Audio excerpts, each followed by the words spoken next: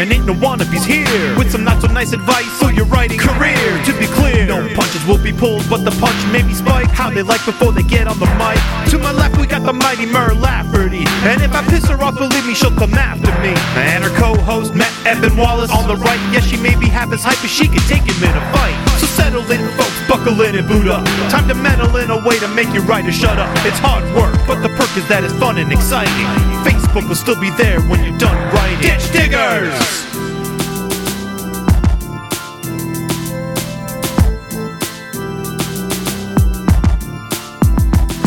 Ditch Diggers! This is Ditch Diggers, number Hello. 8. Matt is still missing, and so I have brought in my good and dear and patient friend, Alistair Stewart. He will appear in that black box in a moment, but for now I'm going to let Alistair introduce himself while I try to find where his video is. Hello, everyone. I'm Alistair Stewart. I am the co-owner, along with my partner and the love of my life, Margaret Kenner, of Escape Artists Incorporated, which produces 4 genre fiction podcasts. Escape Pod, which is co-edited by Mer and SB Divya, who are up for not 1 but 2 Hugos for their work over there. Woo! This year. Podcastle, which is up for not 0 but 1 Hugo for their amazing work this year, which does fantasy. Escape Pod does sci-fi. Pseudopod, which is the show that I host, which does horror, and Cast of Wonders, which does YA. In addition to all of that, I'm also a Hugo finalist for Best Fan Writer and Best Fanzine, and Best Related Work, because I helped out on Conceal and Fringe last year. And most of the time you can find me online either at Pseudopod or every Friday at 5 p.m. The Full Lid, my now Hugo-nominated pop culture email newsletter full of things which are good. And I was just throwing up the finger guns. Not sure whether you can see me yet, but just in case, they're there. They can't. I don't know. What the fuck is happening? I'm very angry right now. It's all good. By the way, do you need a background record for this on me? Because I'm doing one for you. That's fine. Maybe you can record your video. Sure. I don't think it's necessary, but it should be okay. Cool. Why? I had it. I was testing it. It was fine. I can't not have Al on the screen. That's wrong. But anyway, we are coming not from the Ditch Diggers Manor, but unfortunately we're coming from the wrong Applebee's. Not the good one. Which is where we got the video of the white woman crying, by the way. Because it is the wrong Applebee's that she's at. I know it's not the Polka Dot Zavala one. Nope. But why is it the wrong Applebee's, Alistair? You're the one who realized where we were. Well, in my experience with American chain restaurants, there are 2 types. There's the type which just get you. Like the time I was in IHOP and one of my eardrums slightly burst, and the guy was like, "Is it your eardrum?" And as the entire building is hurtling sideways at a 45-degree angle, and I'm like, "Yeah!" It's like, give it a minute, it'll calm down. And after a minute, it was like, "Okay, thank you. Here, I have some pancakes. Here are some pancakes." That is magical. But I also think that's at least partially because IHOP is, a partially sentient being sent here to help us out. And then there is the kind of American chain diner where you go in and they're like, "Do you want coffee?" "Yeah, well, we don't have any." "I'll just take water." See if I can make some. Which you also get far more commonly over here. But, I don't want to get into national stereotypes. I don't want to point out that the reason why you people got to the moon before we did was because you have unlimited coffee in your Panera. And we just fundamentally didn't want to go because we thought it would be shit. It's a thing. Well, to be fair, it was. I mean, it's like rocks and cold, and it was really hard to get there, as I understand it. I wasn't there. I wasn't alive. Yeah, that's true. Still, I mean, it is the moon. There's that whole kind of It is the moon. It is. Yeah. But it could be worse. It could be Applebee's. It could be the wrong Applebee's. The wrong Applebee's. Coming soon to Wallace and Gromit. The wrong Applebee's. Right, you lad? They're out of red velvet cake. There's like 5 people listening to this who are going to laugh at that, and I salute all of you. Yay. All right, I am officially starting to be annoyed and panic. So, Alistair, are you on Twitch right now? I'm not. wonderful people in chat who are very patient right now. Okay. That would be great. I Let got me on. just step over. It's like when I arrive early at the dentist and I don't get a parade. It's like, why? I feel like I showed up early here, and I was ready, and it's still messed up. And I can't spell Skype right now because I'm too flustered. But anyway. It's okay, dude. It's okay. It's all good. It's all good. I'm just sitting through this really embarrassing Audible advert right now. Hold on.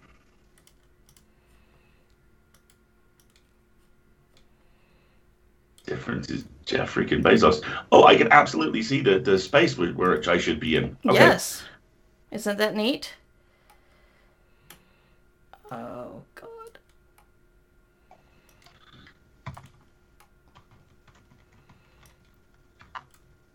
And into the chat. Okay. Can you say hi to the peoples? All the peoples who are very patient? Of course. I mean, they can hear you. You can just talk. I don't understand what's happening. I did it fine with Cameron, and...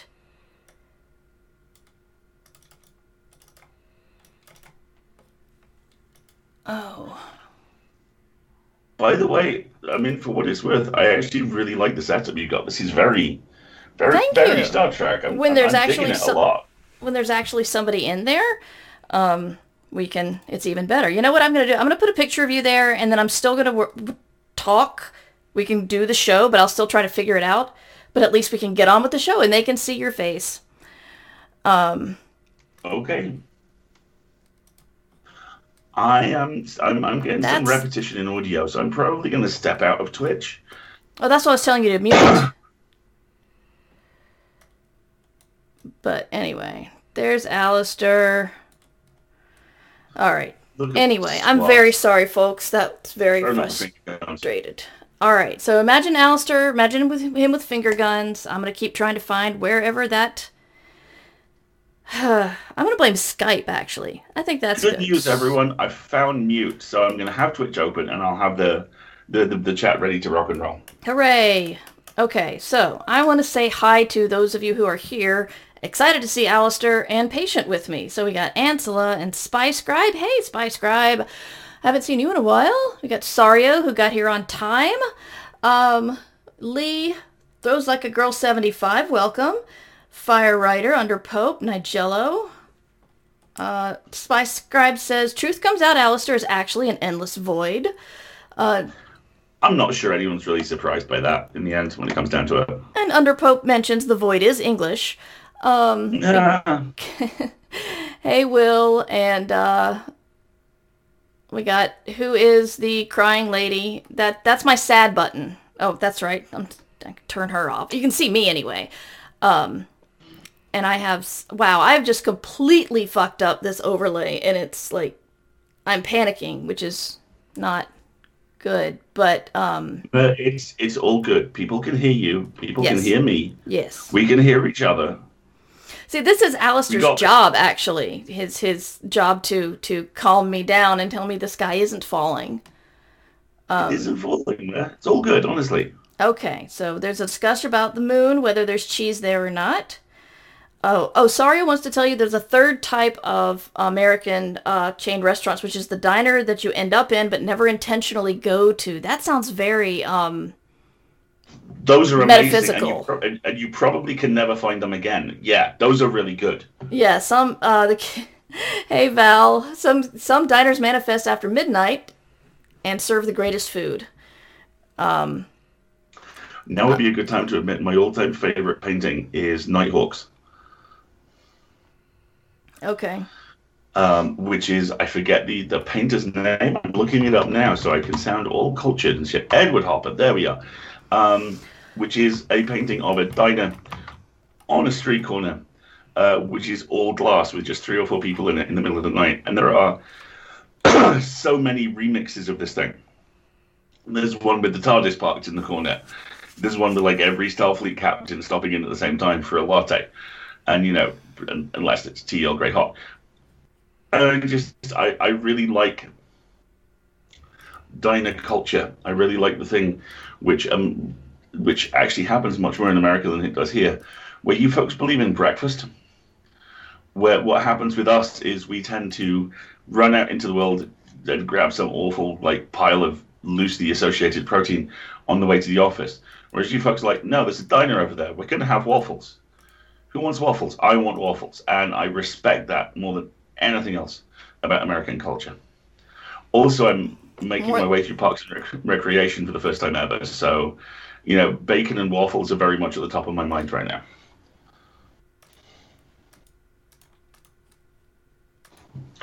Yeah, my software just stopped seeing Skype. I don't even think it's my fault. I think it's just Skype. What Skype? I had no idea about this. I like how everyone would comment on the lack of a door in Nighthawks, but when they asked the artist, he said, "Oh crap, I forgot to put a door in." That is the kind of artistic integrity I respect. Because, yes, it's supposed to represent the horror and isolation of late night insomnia. Instead, just oh fuck, yeah, the door's out back. You have to go behind the counter. Sorry. Yeah, that's me. I just turned myself off. Anyway, so let's see. We got Doofling, welcome to the stream. I didn't even know that that link was broken, so it's great to have two broken things now. If you want to look at my books, Yay, you can go to merverse.com. I will put that in the chat. And there you can see various things that I create. And thank you for asking, and thank you for pointing out that the link is broken. I gotta fix that link. But we are coming to you live from the wrong Applebee's. Wrong Applebee's. As clumsy as it is, it's Ditch Diggers without Matt. Ditch Diggers is the show that I do with Matt Wallace, where we talk about the dirty underside of writing for a living, because just like Ditch Diggers can't afford to get Ditch Digger block, working writers can't afford to get writer's block. And with me today, I have one of my best friends in the world, and the rock that I hang on to when the wind of my professional panic is getting too strong, Alistair Stewart. Hello, and how are you? I'm so glad you're here, and I'm so sad they can't see you because you've got an awesome shirt on. It's all right. I'll actually see if I can dig out my I Am Not Matt Wallace one for the next time I'm on. Oh, excellent. So, Matt Wallace sends us a message to let us know he's not dead and still very much a part of the community we have here. And he says, he didn't send a postcard this time. He sent a very large serrated fang-like tooth with a bloody post-it note attached to it that says, "Making new friends out here in the wild. Love, M." So Matt's doing okay. He has a dog now.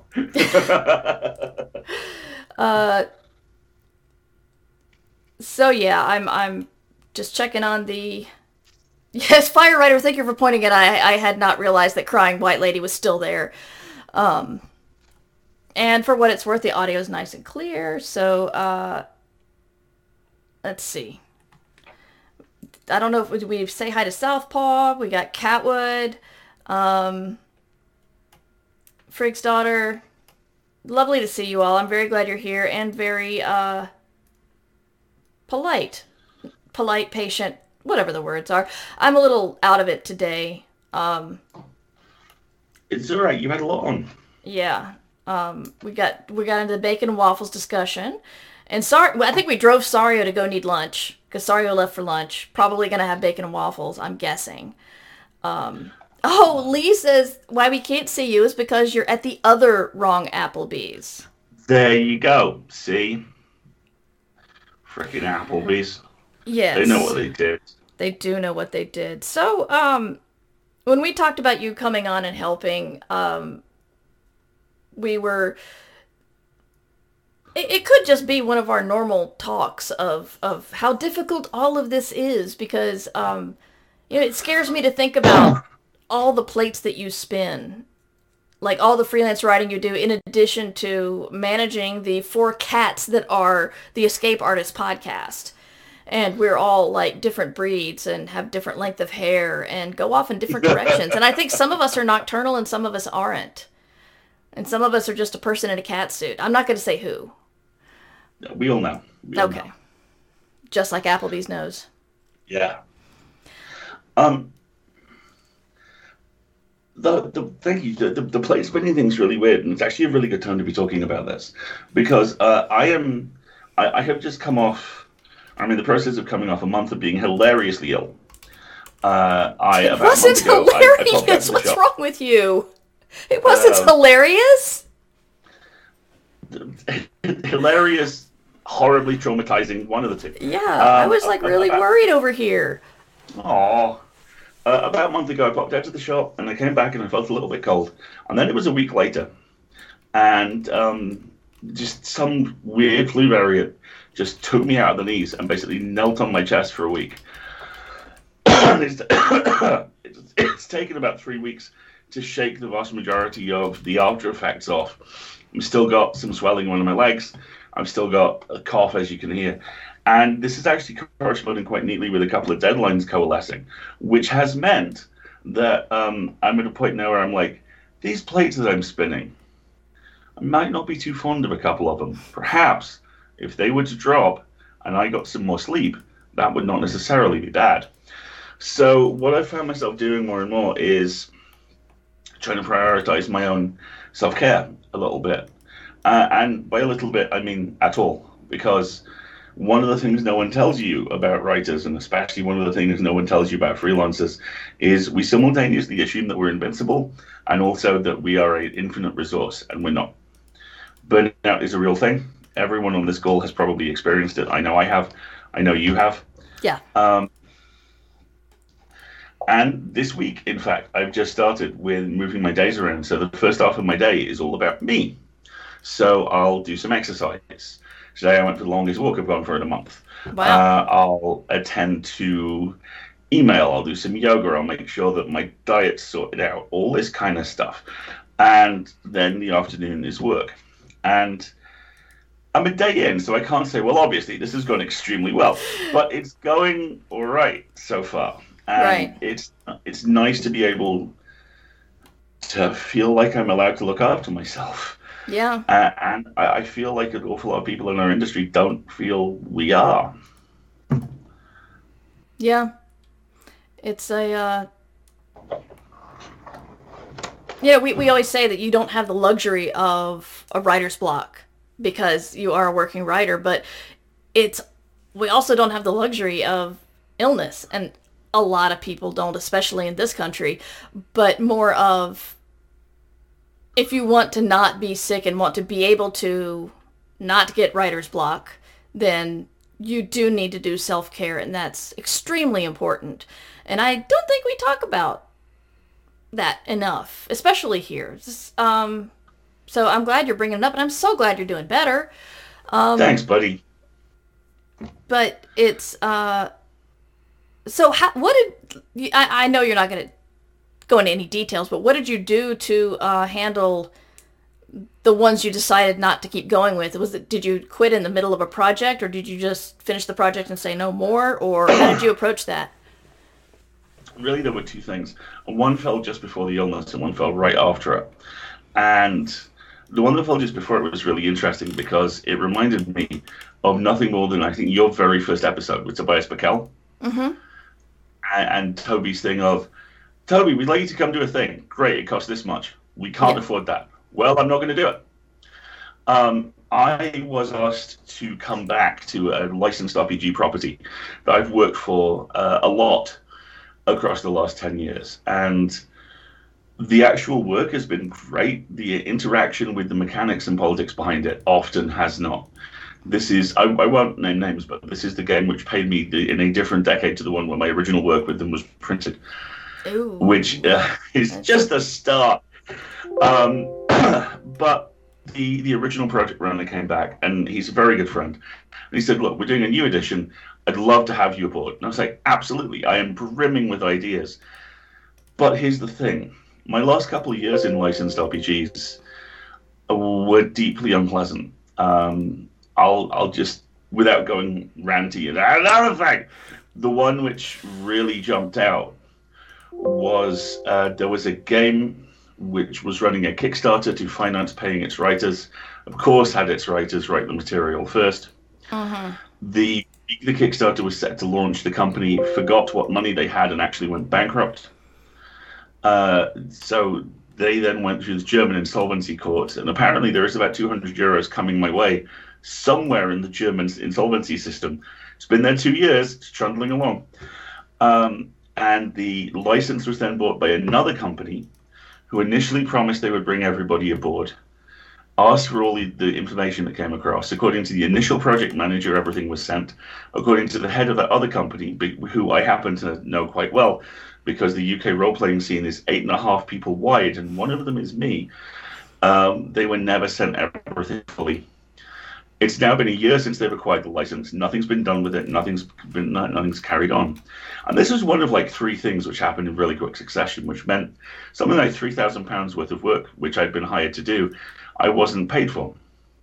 So when this thing came around, quite reasonably, I went, great, here's my last 2 years in the industry. You'll understand completely if I say I need 8 cents a word and I need half of anything which you're going to pay me up front as a gesture of good faith, because I trust this industry as far as I could spit it right now. And my dude quite reasonably went, I'm on 5 cents a word. I can't spin you 8 cents a word. And I was like, then I don't think I can work for you.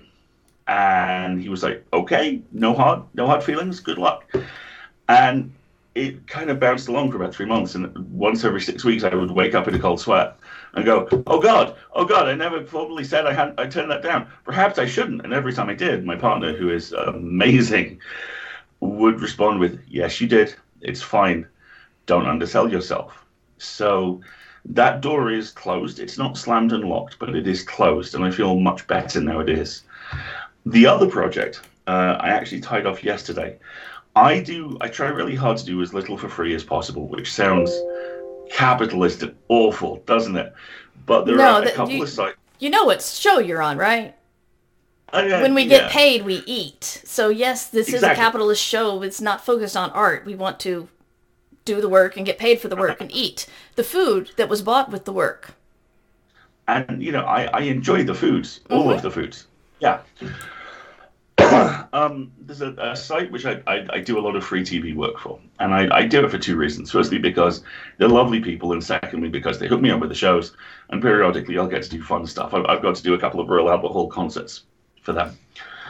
And I've had a big project come in, and it's exactly the kind of thing I love. It's a long-form, basically a really long critical essay, and the company involved want the first draft in about 6 weeks. This means that I have to move a lot of stuff around. And as I'm moving a lot of stuff around on deck anyway in the moment, it was a good chance to look at the free stuff. And basically what I've done is consolidated the work I do with them down. So there are a couple of things I was going to do, which I've now said, you need to pass these to someone else. And the show which I've been covering regularly, I'm now going to be covering in digests rather than episode by episode. So, and also it's a finite season. It's only like 6 episodes long. So basically what I've done is minimize the amount of work I have to do, but hopefully maintain the professional relationship there. And that has freed up already a remarkable amount of brain space, which I hope I can deploy in other places. Excellent. I'm really glad you're taking care of yourself. Thank you. Me too. Alistair, I'm also delighted that you're going to be back on the show, because hopefully by then I will have figured out what's going on, but my software really will not see Skype. It's like I choose Skype and it shows a black screen. So I don't know what we did. Anyway, so I apologize, everybody. Alistair should be on camera. I can see him. He looks great. So you just got to believe me. So you wanted to talk. Oh, yeah, Underpope. We got a fantastic ditch for you to dig. We can't afford to pay you, but you'll get great exposure. Yeah, there was a... I did a free workout. Yeah, somebody asked me why I moved away from RPG writing, and I'm like, the last job I took was connected to one of the bigwigs in role-playing history. A very, very big person. And I worked very hard on that. And then when the money didn't come in, I contacted my contact there, and he's like, oh yeah, we can't pay you because we haven't made enough money. And I'm like, that's not my fucking problem. If you make $2, I still get paid. That's what work for hire means. This isn't like a group effort where when they get paid, they just share it with all of us. No, you gotta cover those costs up front. What is wrong with you? And a lot of people go by this mentality. It's like they'll pay for the paper. They'll pay for their offices. They'll pay for the bar tab at Origins and Gen Con. Well, they pay writers? Well, when they make enough money. When the project is profitable, then they'll pay the writers. And I was done. Because something like that had happened to me several times. There was me not having it was partly me not having the courage to ask for a raise. And then hearing somebody who'd done fewer books than I had got like a 2-cent raise, which it breaks my heart to say was pretty good. And then I said, wait a minute, I'll ask for a raise. And I got a 0.5-cent raise. So it's just like, I think a problem with the games industry, and this is all over the board, both in computer and RPGs, is that people, it's a dream job for people. People want, it's like, I make games for a living. How fucking awesome does that sound? And then the companies exploit that. They know how badly you want to work there, and they know how easy it will be to replace you with the next hungry person who wants to work on games. And so they treat you like shit. And they don't pay you. And I was just done. I couldn't deal with it anymore. And I actually have a really hopeful coda to all of this, just so we don't kind of default to straight away. Growling. Far and away the most positive RPG experience I've ever had is working with an indie publisher called Jason Peter, who runs Genesis of Legend. And about 4 years ago, Jason contacted me and went, "You're good with horror. Do you like spaceships?" And that's basically the best possible opening conversational gambit you can throw at Pretty me. much. And we got talking, and we started designing a game. And it was released 2 years ago. It's called After the War. And it is a game of mimetic horror and post-apocalyptic community building, which is basically starts on Starfleet, the day after Starfleet's worst day. A catastrophic first contact with a piece of sentient alien music has essentially flattened galactic civilization. And you are a group of survivors on one of the primary worlds. Now what? And it was and remains so much fun to write and so much fun to put together. And Jason, who is a one-man band, went out of his way to treat me as fairly as possible and paid me well and paid me frequently and paid me on time. And while the game has largely become something which he's the custodian of as a publisher, he reached out to me a couple of weeks ago, apropos entirely of nothing, and basically went, "Can I pay you to write 10,000 words of After the War source material this year?" And I was like, "You can, yes. Thank you so much." So while the upper echelons of the industry are exactly what you think they are, a lot of indie folks that I've encountered will go out of their way to either back you up or help you out. And that's really nice to see. Okay. I'm trying to get some the community to help me out here so we can keep talking and I don't just look at my keyboard the whole time. I'm trying to find a link to After the War to put in the chat. For you? I think you can, yeah. But I was going to have us talk. You know. Okay, you're back now. It's on Steam. I thought it was a tabletop RPG. Is it? It is a tabletop RPG. If it's on Steam, and I'm excited to see it. Here we go.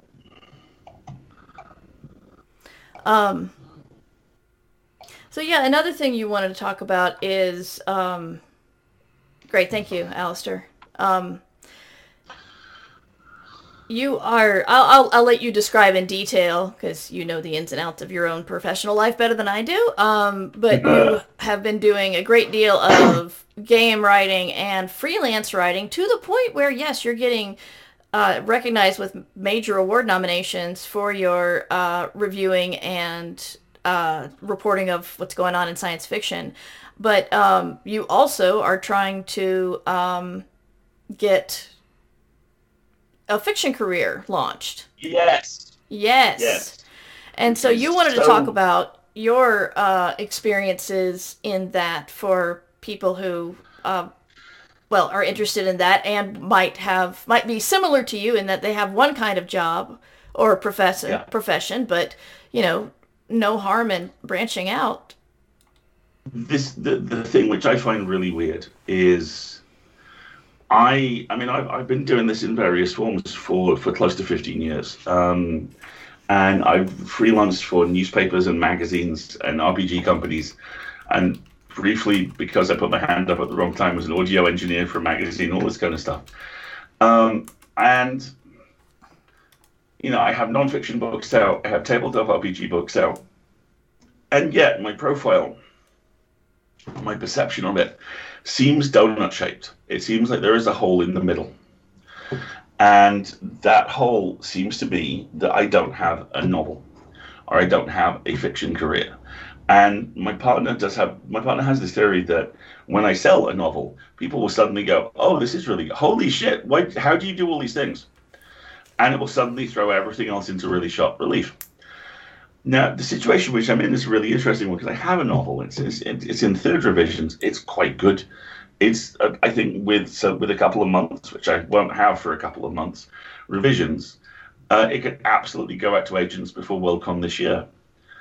But I'm starting to wonder whether busting my ass to get that done is the best use of my time, and whether instead it's almost worth making agent approaches with details of the full span of all the stuff I do, and I have this novel which is in revisions at the moment. I think when it comes down to it, I'm not quite sure what foot to lead with. Yeah. And I would value your input on that. Well, you are a little bit of a unicorn in that you are not like most people who would go to an agent with a not quite final draft of a book, which we never recommend, because one of the things the agent needs to know is whether you can finish a book. But because you have the career you do, and you can prove that you finish, it's not straight fiction, but you've written a ton of fiction with the RPG stuff that you've done. That, a big part of that's writing fiction. And I don't know. I guess it depends on. There's always the "my diamond shoes are too tight" problem where the agent could go, "Oh my God, this is awesome. Send the rest to me and we'll get it out next week." And that kind of thing's not likely, but because you're an excellent writer and you've got an excellent career going, and people know your name now, somebody might want to go out quickly with it. So what would you do if that happened? Other than breathing in and out of a paper bag for several minutes, I'm not entirely sure.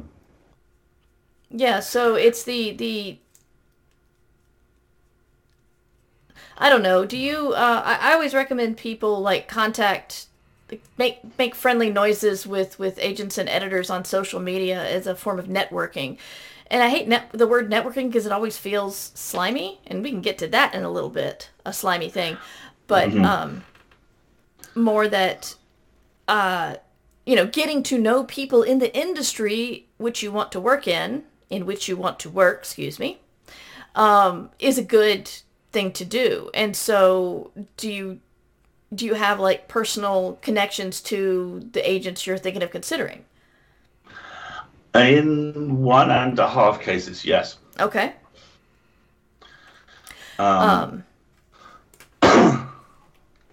But you are a professional, so I think going up and saying, "Hello, I am 4-time this year Hugo nominee Alistair Stewart, and here's my book.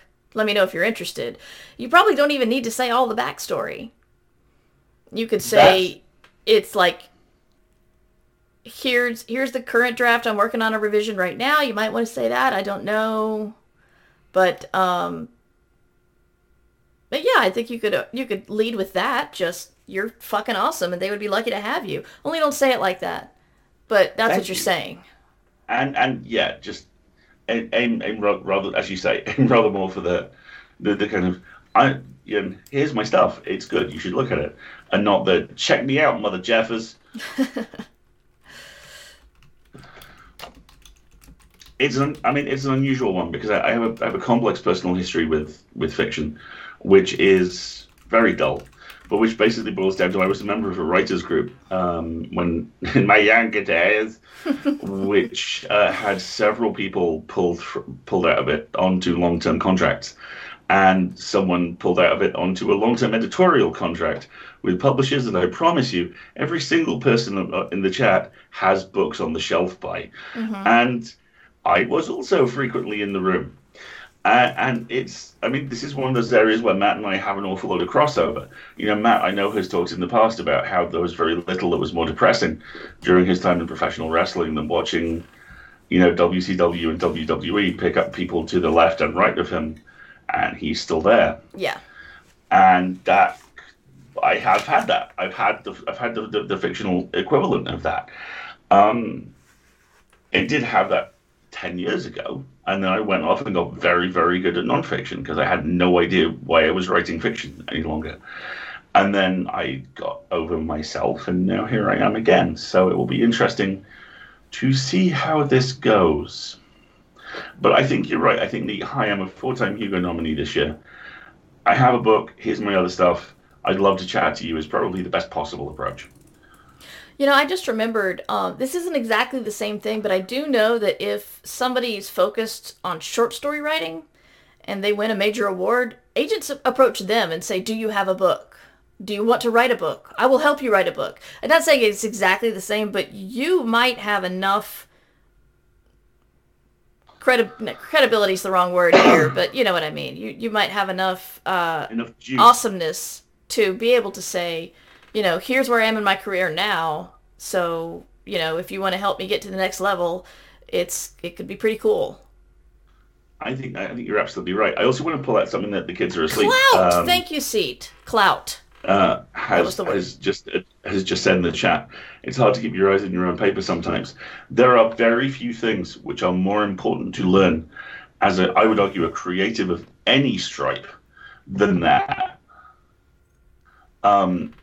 This is one of those points where I wish I was slightly better with these programs than I am, because the moment from Jay and Silent Bob Strike Back, where Holden just dismantles Jay and Bob's relationship, culminating in him looking at Bob and yelling, and all the time, this sorry motherfucker's eyes are going, when, Lord, when's going to be my time? So much of this job, if you let it, will just be you going, when is it my turn? And the longer you wait for it to be your turn, the less likely it is to be your turn. Yeah. And it sucks because basic human nature is every now and again you'll look up and go, how the fuck did they get that? I'm swearing a lot, by the way, because I assume it's Stitch that with Matt not, and also I assume that with Matt not here, there's some kind of quota we have to hit. So, and also the English accent, I figure it's got to help. Mm-hmm. So there's more clout there too. Exactly. I'm going to get into the whole thing about which is the more venomous pronunciation of bastard or bastard. I think it's bastard, but that's because I'm from here anyway. Do we in the South get a say in it? Of course you do. Now I'd have to do it. Speaking with a Southern accent often requires me to relax some sort of unknown muscle back in the throat. It helps if I'm angry or drunk, but bastard. How's that? I actually have a really nice kind of corollary example for that from over here. I have a friend who, the whole time I knew her, I was convinced she was from Bristol, because she has that unique kind of Bristolian accent where it's slightly rounded, but at the same time her pronunciation is very, very precise. And the reason for I was convinced she was from Bristol is because I had never heard her get drunk. Oh. Elaine is in fact from Glasgow and had trained herself to not have the accent for years. And literally 2 weeks before I left York forever, we were in a party together. She tied one on and Jerry went, hey Elaine, no. Elaine, no. Elaine, do the thing. And my friend of mine just needled her until finally, and I swear I'm not making this up, she went, oh, you bastard! And so it was like a switch being flicked in her head. She couldn't not speak with a Scots accent. Wow. Did I ever tell you about the exchange student from Belfast I met and when I was in college? No, but I'm sure this is going to be fantastic. Yeah, it was. So I worked at the coffee shop next to campus, and we closed at midnight, and there was a bar right next door. So commonly we'd close the coffee shop and then go right next door for a drink. And one of my coworkers, his friend from Belfast, was going to be there. We got there. He was already very drunk, and he would start talking, and the only words I could understand were "fuck," Belfast, and David Hasselhoff. And everything else was just... I thought we were speaking the same language, but clearly we're not. I mean, he loved David Hasselhoff, and fuck was basically punctuation for him. And he was from Belfast and wanted us to know that too. But David Hasselhoff, man... I saw this beautiful theory on Twitter earlier today. Someone's best friend's thesis was on the interaction between Irish culture and English language. And the theory they put forward was the idea that Irish people use fucking as this baseline expression of baseline linguistic resentment at having to speak English. Instead of or you use fuck. And it's simultaneously like, God damn it! And also just a little bit of resentment. I should also tell you the best Irish story I've ever encountered. I was in country a few years ago. I was going out to see a friend of mine who lives in Tullamore, which is just outside Dublin. And the Irish train system is from the 1950s. It is all teak. There was a mail compartment with sacks of mail in it and elaborate wooden seats. And there was a very nice lady who was fast asleep as we pulled out of Dublin, head on her hands. And about half an hour in, she sits bolt upright, looks around and goes, where the fuck are we? Oh, without missing a beat, the lady next to her goes, we're about half an hour outside Tullamore, love. Thank fuck for that. Falls back asleep. That's beautiful. Yes. I love it when strangers just get each other, you know? It's so good. But yeah, accents, they're weird, dude. Yeah, they are. So you're going to be wading into the... Well, not new waters, because you've like done the fiction thing before, but back into it soon. I've got something that I've been having a problem with that I want to ask you about, and that's okay. I've been that I've been trying to rebranding. See, this is it. I say the word rebranding, and I already hate myself. Really let it turn your mouth a little. I'm trying to... I've been doing this podcast thing since the beginning, and when I started, it was like the pioneer thing, the scrappy kids doing the work, and iTunes didn't even support us, and there weren't... The only good mics you could get, you had to get a mixer to plug the mic into, and we walked uphill in the snow both ways. And 25 hours a day. Exactly. And so like Scrappy was everybody's middle name. Scott Scrappy Sigler and Mer Scrappy Lafferty, and we were all Scrappy. And then fast forward from 2004 to today, and there's a lot of sorry? When podcasts were invented. Yeah. Excuse me. Did you know that people are starting to put fiction out on podcasts, Al? Did you know that? Fiction on the online. It'll never catch on. Yeah. So, anyway, it's the fact that I'm listening to people's podcasts about a variety of things, but if any of it's nonfiction, I listen to some productivity stuff and some marketing stuff, and they're all using language that it sounds kind of okay coming from them, but I would feel like I was like wallowing, like crawling after a slug, trying to slide along in the slime it left for me.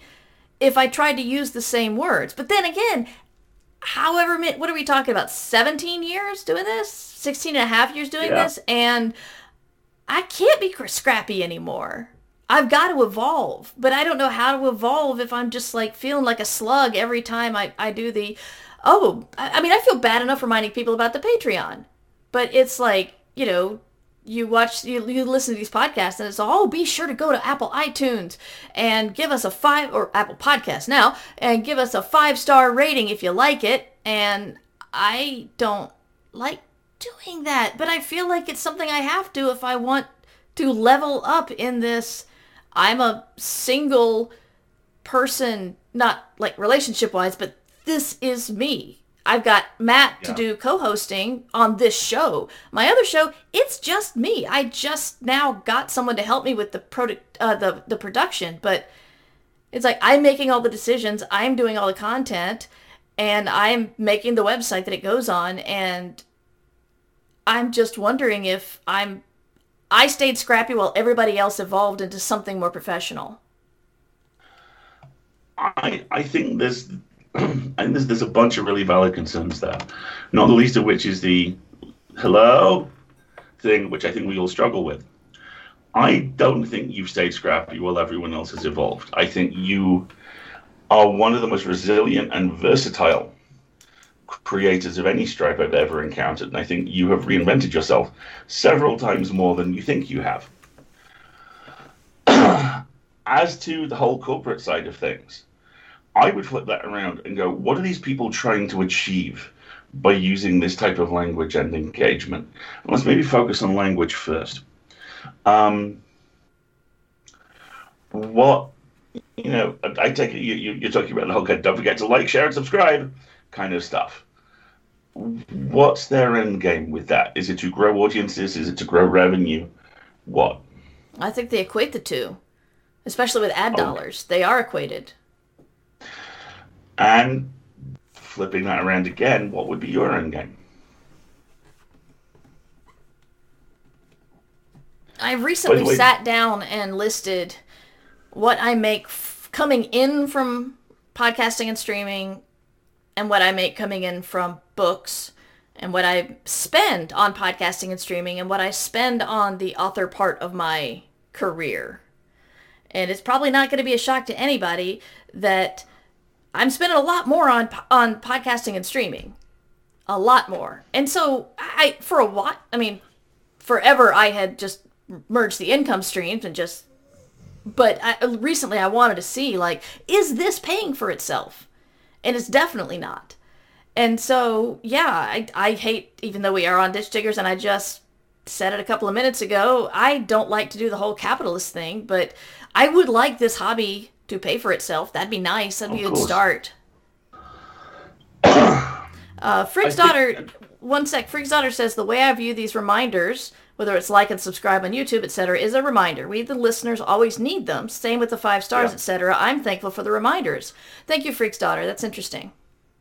I would back that up completely. One of the first things I was told when I first started at Pseudopod, I think 2 or 3 weeks in, I got some feedback from Ben on my first couple of host spots. And he said, these are great, and please never forget to remind people that we're donation powered again, because on the weeks where you forget to remind people, we drop $50. Wow. And that's written on my soul. It's, I have woken up in the middle of the night going, Creative Commons attribution underivative license. Oh, God. Sorry. Oh, my God. I still don't know if anybody understands what that means. I say it all the time, too. I view it as an incantation to ward against evil. But I do wonder whether the solution to your issue is actually encoded in what you just described, which is how much would it take? And I'm not going to go do precise math now.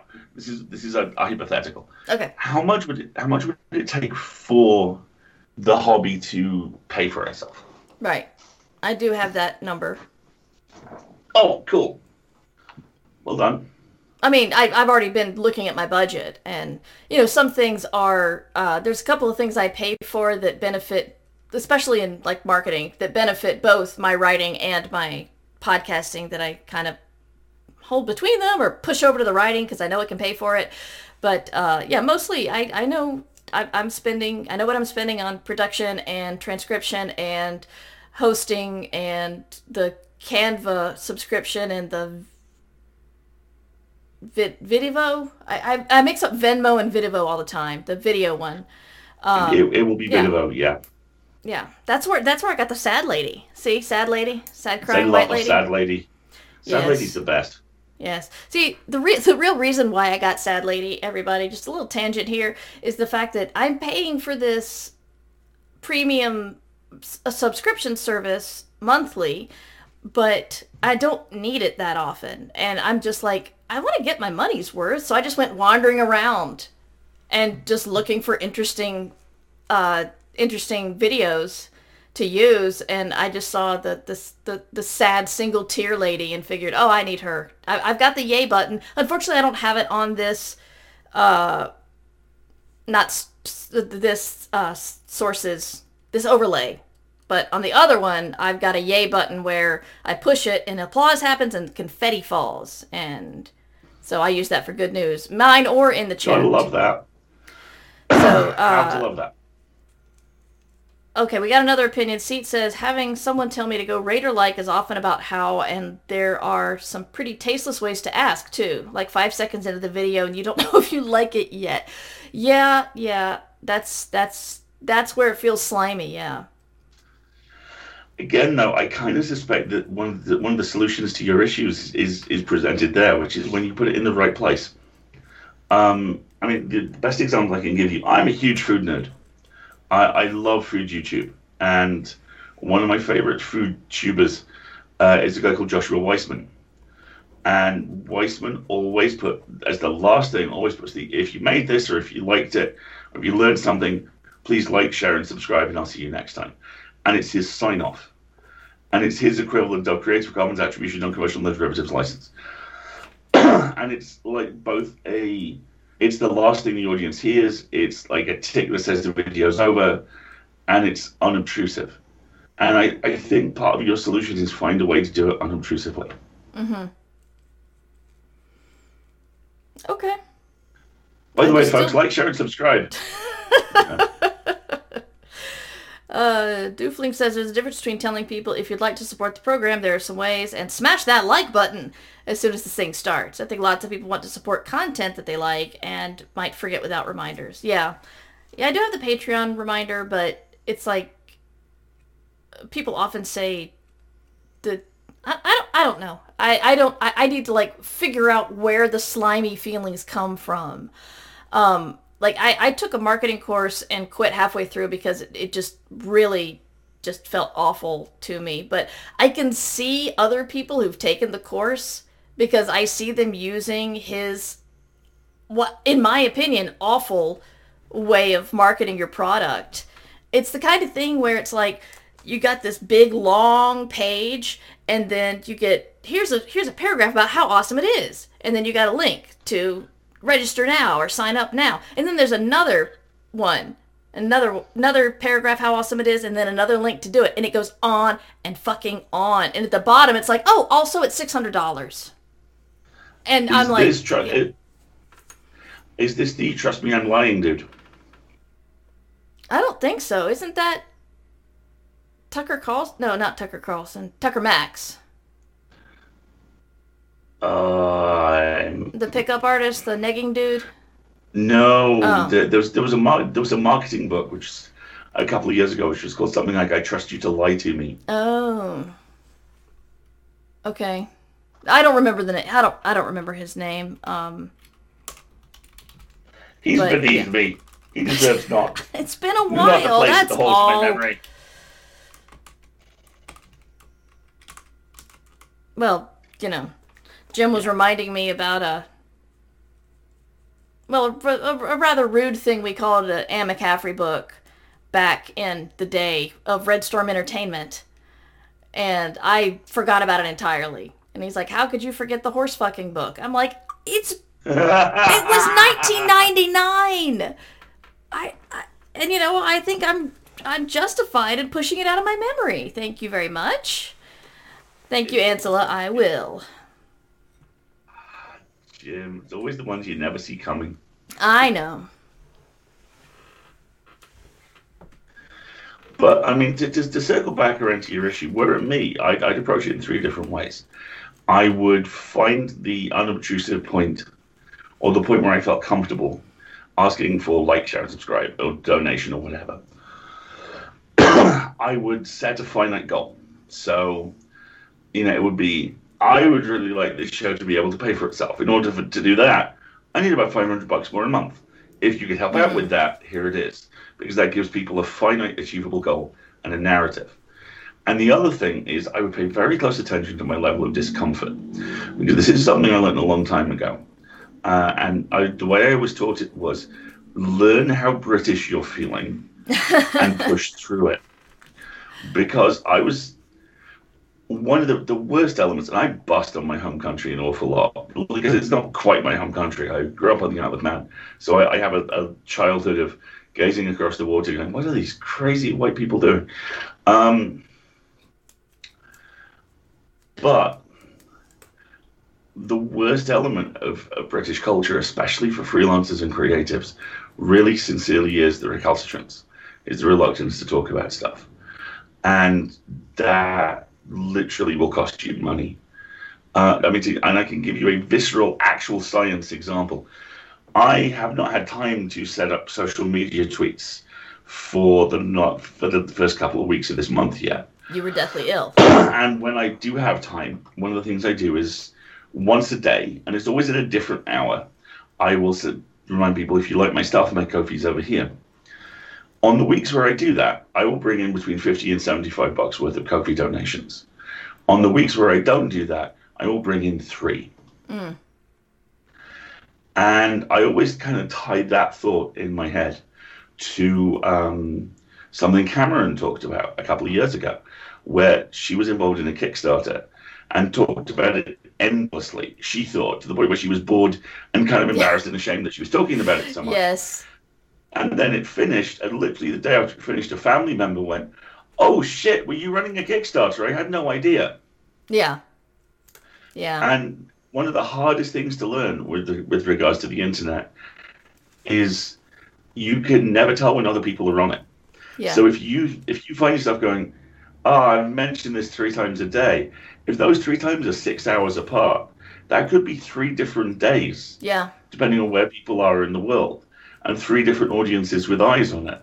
So if the metric, to boil it down, the metric I always try and struggle for is, do I feel just a little bit uncomfortable with the amount of promotion I'm doing? Yes. That is probably the exact amount of promotion I should be doing. All right. We need to go to the chat because Ansela spent channel points to get me to hydrate, and then Sario spent channel points to highlight my message and get you to hydrate. So, nice. Chat's telling you to get a drink. And Will has some awesome comments here. Don't be someone else's purse conscience. A lot of times we think of what we would spend money on and project it onto others. From my experience, yeah, exactly. Will does amazing hair and makeup. You really should check out his Instagram. Will, I think you're cleared to put a link in if you want to put a link into your Instagram because you just do amazing work. But it says my haircuts are $225, and a lot of times I wouldn't push myself to try and tell people because I was thinking, would they spend the money? I changed my thoughts and started booking a ton more people, not being their purse conscience. So thank you. That's pretty awesome, Will, and I'm glad you were doing that. That's a really smart way of looking at it. Which is why I just go back to, maybe I just feel like I hang on. Okay. It's like, it's possible instead of feeling I lost it. I'm trying to say, if it's possible I could be feeling that I want to level up and move from Scrappy, but it's also possible that I'm feeling like I don't deserve to move above Scrappy because I'm not a real grown-up. I'm not a real, like, corporate podcaster or whatever. And I'm just trying to figure this out. Am I Scrappy and want to level up, or do I feel like I'm not even good enough to level up? Had you considered the possibility it might be both? No, because they're opposites, aren't they? No. Oh. Or even if they are, we are such fundamentally self-contradictory beings that it's entirely possible we could hold two equally self-destructive, equally nonsensical ideas in our heads at the same time. Because we're gifted that way, because we're writers. Yay! I think you absolutely deserve to level up. I think everyone deserves to level up. I also think that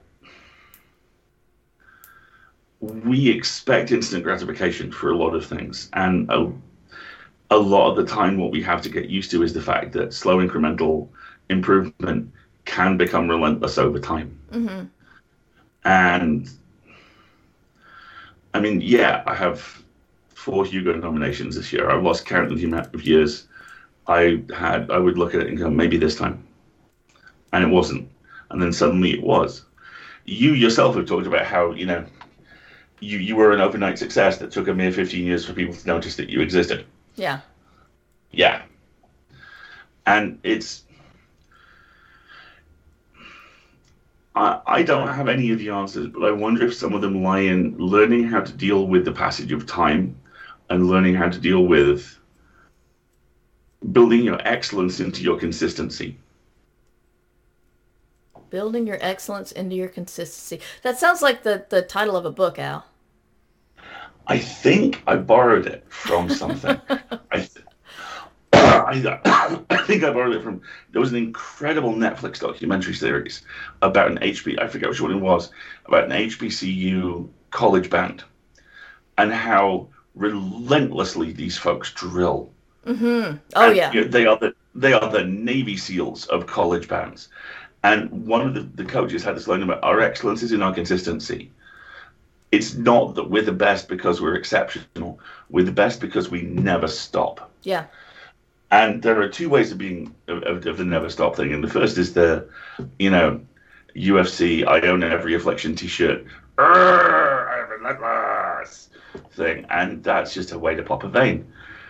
The way that works, I find, is work out the 3 things you can do every single day to push towards this goal and do them. And then maybe in 6 weeks go, so where am I based on 6 weeks back? Mm-hmm. And if you make progress, great. If you haven't made progress, recalibrate and move on. But yeah, I think slow, persistent relentlessness is the way of the future. Yeah. I want to go back to the chat because we are recording this for Ditch Diggers in the feed, and there's so much good stuff going on in the chat. I want them to be able to hear that too. Seat says, Patreon, I think, is a good model for benefits. It can offer, like, the Discord access, keeps the content free, but paying for an additional inclusive service. Yes, that's what I try to do. Val says, coffee seems to be good for getting random tips instead of promising specific routine content, like Patreon. Just because you're saying it doesn't mean others are seeing it. Back to your constant, you feel like you're constantly promoting. Let's see. Line my sensei used to say, fake it till you make it when walking outside by myself. Chin up, shoulders back, look straight. I use this saying for other parts of life too. That's really good and reminds me of what my judo instructor told me, which was, you're a big lad, so you'll get tired really quick. Fuck him up before he fucks you up. That was literally the first thing he said. And let's see, Underpope's got some painful truths here. A friend of mine says you can't be a self-aggrandizing, awesome writer without also feeling a constant sense of self-loathing. Yeah, there's truth there. And if you're listening to this later, you can check out Will's hair and makeup artistry at Will's Art Rules. That's WILS Art Rules on Instagram. And I'm going to put a shout out to Val in the chat as well, because she's playing Dragon Age Inquisition tonight. Nice.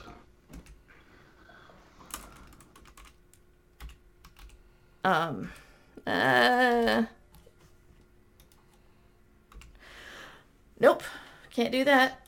Try that now. There we go. So yeah, I just I feel like it's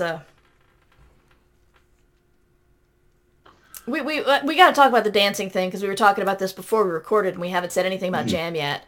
But the fact that sometimes it feels like, when other people do it, it works, and when you do it, you look like a moron. Like dancing. I don't dance because I know I look like a moron. And then everyone says, no one's going to laugh at you. Everyone dances their own way. Except for the time that someone convinced me to go out on the dance floor and then made fun of me because my dancing was so stupid. And I'm like, thanks for proving every fear I've ever had. Between him and the oral surgeon who told me that all my fears about getting my wisdom teeth taken out were entirely justified, people are just not around to give me a hug these days. But it does sometimes feel like when I'm watching other people do it and they're smooth and they're polished, and I just feel like I'm not. That's the awkwardness. Yeah, that's one of the bits of it that really sucks. And I think it's something we all struggle with in different ways.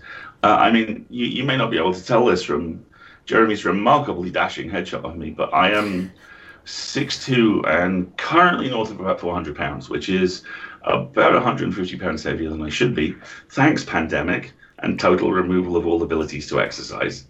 Two thumbs, way high. And that my confidence has always been tied into my physical identity, which sucks because a lot of the time I really not like my physical identity at all. I am a brain in a meat suit, and when I spent a reasonable amount of time studying as many martial arts as I could cram into my brain in a year because I wanted to get over that. It's why I like judo, right up until the point where someone stepped on my knee.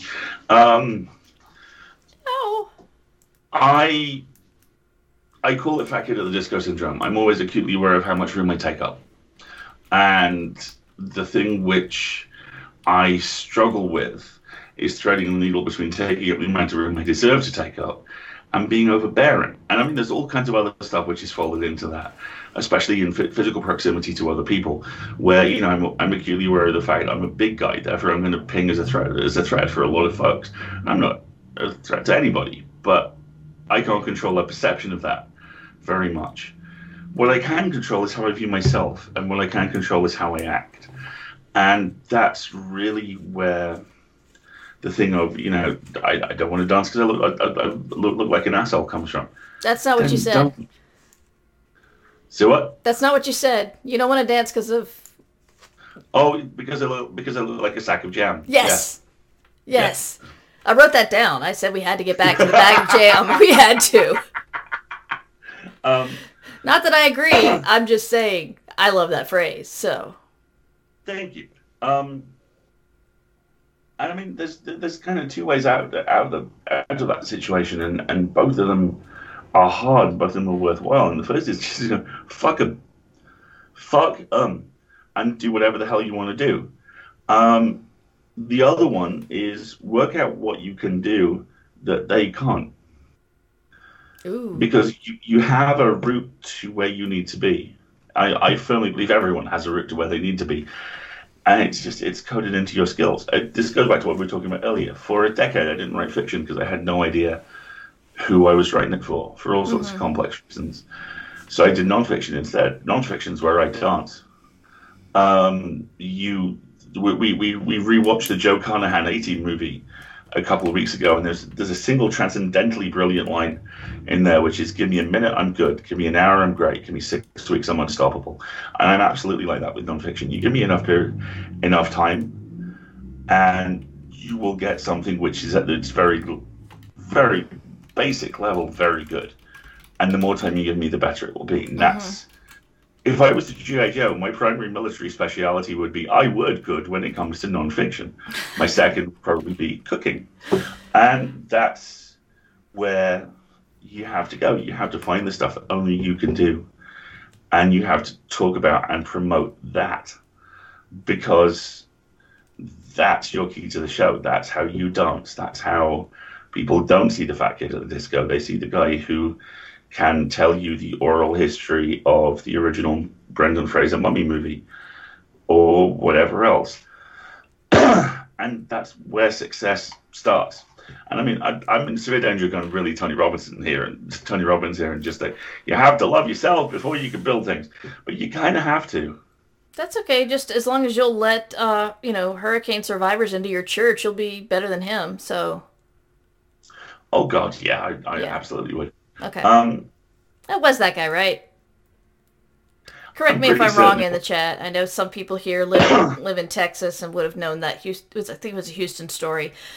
Anyway, it's harder to do with a two-person stream, but I do want to welcome Meerkat to the chat. Welcome. Hope you enjoy it here. Just like to welcome and say hi to everybody. Austin, thank you, Todd, and good to see you. Joel Austin, I got it totally wrong. I apologize, Tony Robbins. You're apparently not the jackass. It was Joel Austin. Thank you, guys. So yeah, this is really funny because actually we've got to do it soon. I'm thinking about doing some I Should Be Writings from the point of view as a LARP, because half the things I realize I've got a really complex relationship with confidence that, just like Frigg's daughter had said, if you fake it, then everyone's going to think you're confident. And so if you do it already, doesn't that mean you're confident? I mean, I guess that doesn't mean how you feel, but the end result is the same as if you were confident. So it's one of those weird philosophical things where if you imagine it, then it's true. But I've been thinking about, in the sense of role-playing that kind of confidence, I've been trying to figure out how I can turn I Should Be Writing into looking at your writing career from the point of view of a LARP. Funny you should mention that. A friend of mine once successfully got a job by generating a character sheet of his confident self and role-playing that version of him. That's awesome! Wow! That is great. Minister Faust's first book, The Coyote Kings of the Space Age Bachelor Pad, had every time a character was introduced, you got their character sheet. And it's not, I mean, it's a story about nerds. It's not a fantasy story, but he rolled up character sheets for everybody on, like, I can't remember, skateboarding and convincing people stuff and all that. Role players are often the best people, says Sario. Thank you. Seat says, my mom sent me one of his books when she first found out I was depressed. Not helpful, don't like. My mother gave me Dr. Phil's new book, and this was before I'd ever heard of him, and I opened it up and I read the introduction, and it's all, my good friend Oprah said this, and then Oprah came to me to ask some questions, and then Oprah said, and I'm just like, dude, my feet hurt for the number of times you've dropped Oprah's name on them. And I just thought he was a big sleazy thing, and that was the slime. That's the kind of polished slime that I worry about emulating if I got more confident with marketing. But I don't even think I could ever do that. But yeah, I didn't even know he was like, he'd been on the Oprah show or something. It did not stand well on its own if you didn't know who the guy was anyway. I totally get that. Yes, role-playing as your confident self is a great idea, and Minister Faust is awesome. Isn't he, Underpope? I love that guy. He writes amazing books.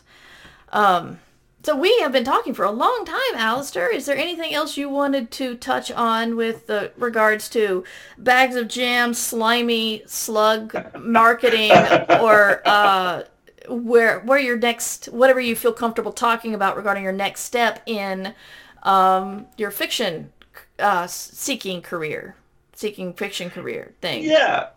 Really, like this has really helped me clarify how to approach agents and how to approach the fiction side of things, because like I say, I'm doing a lot of complex math at the moment.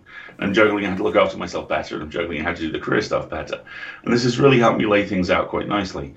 I think the next stage with fiction is reach out to agents and also keep working on the book. Mm-hmm. I also have a novella pitch in with another publisher, Ooh. which is either going to be very, very good, at which point I have a full year, or is going to teach me how to not do novella pitches. Yeah, this has been really useful. I feel like I have a compass bearing. Oh, good. Thanks, I man. helped. You did. Oh, neat. Well, awesome. Does anybody in the chat have any questions for Alistair or me? By the way, Alistair is going to be a frequent Not Matt.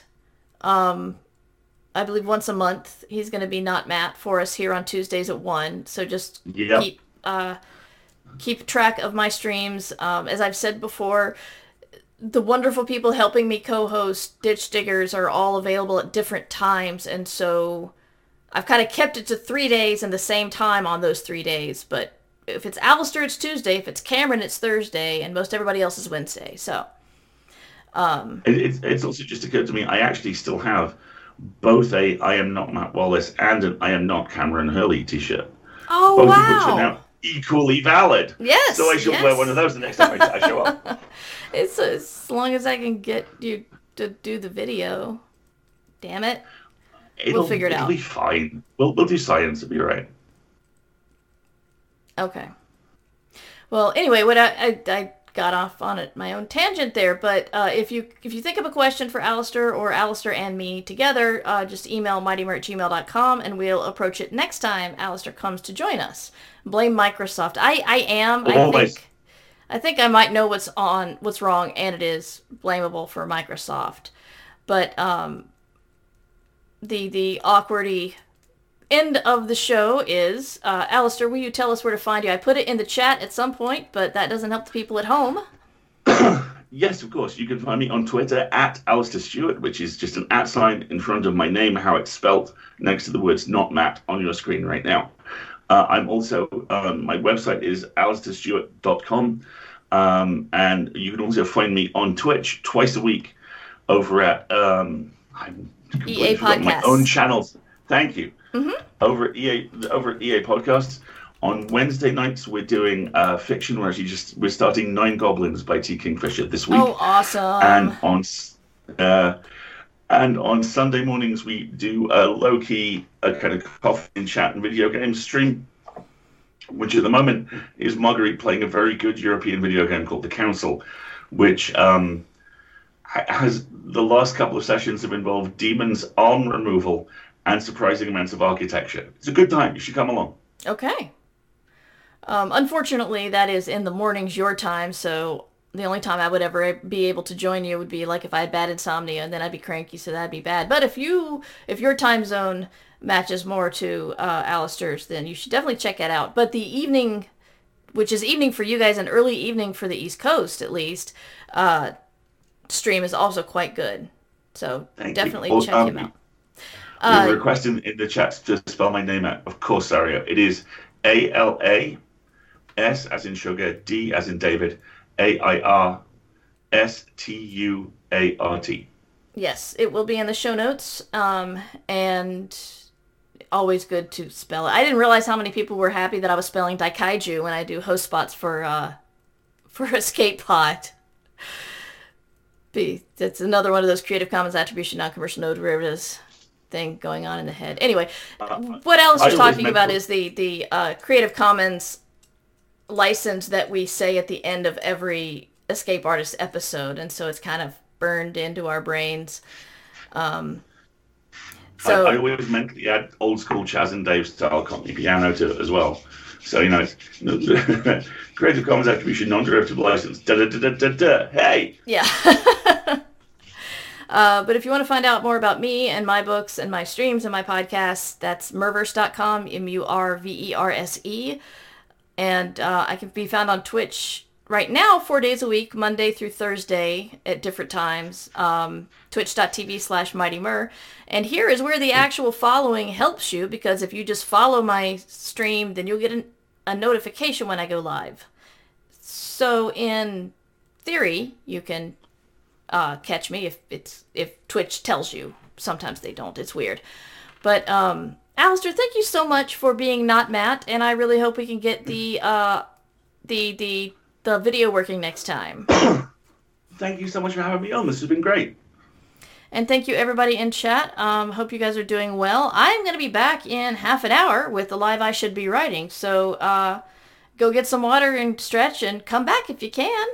I'm so glad you enjoyed it, Meerkat. Hope you come back sometime. And we'll talk to you folks later. See you later. You can support us at patreon.com/mightymur. Ditch Diggers! Theme song by Devo Spice. DevoSpice.com.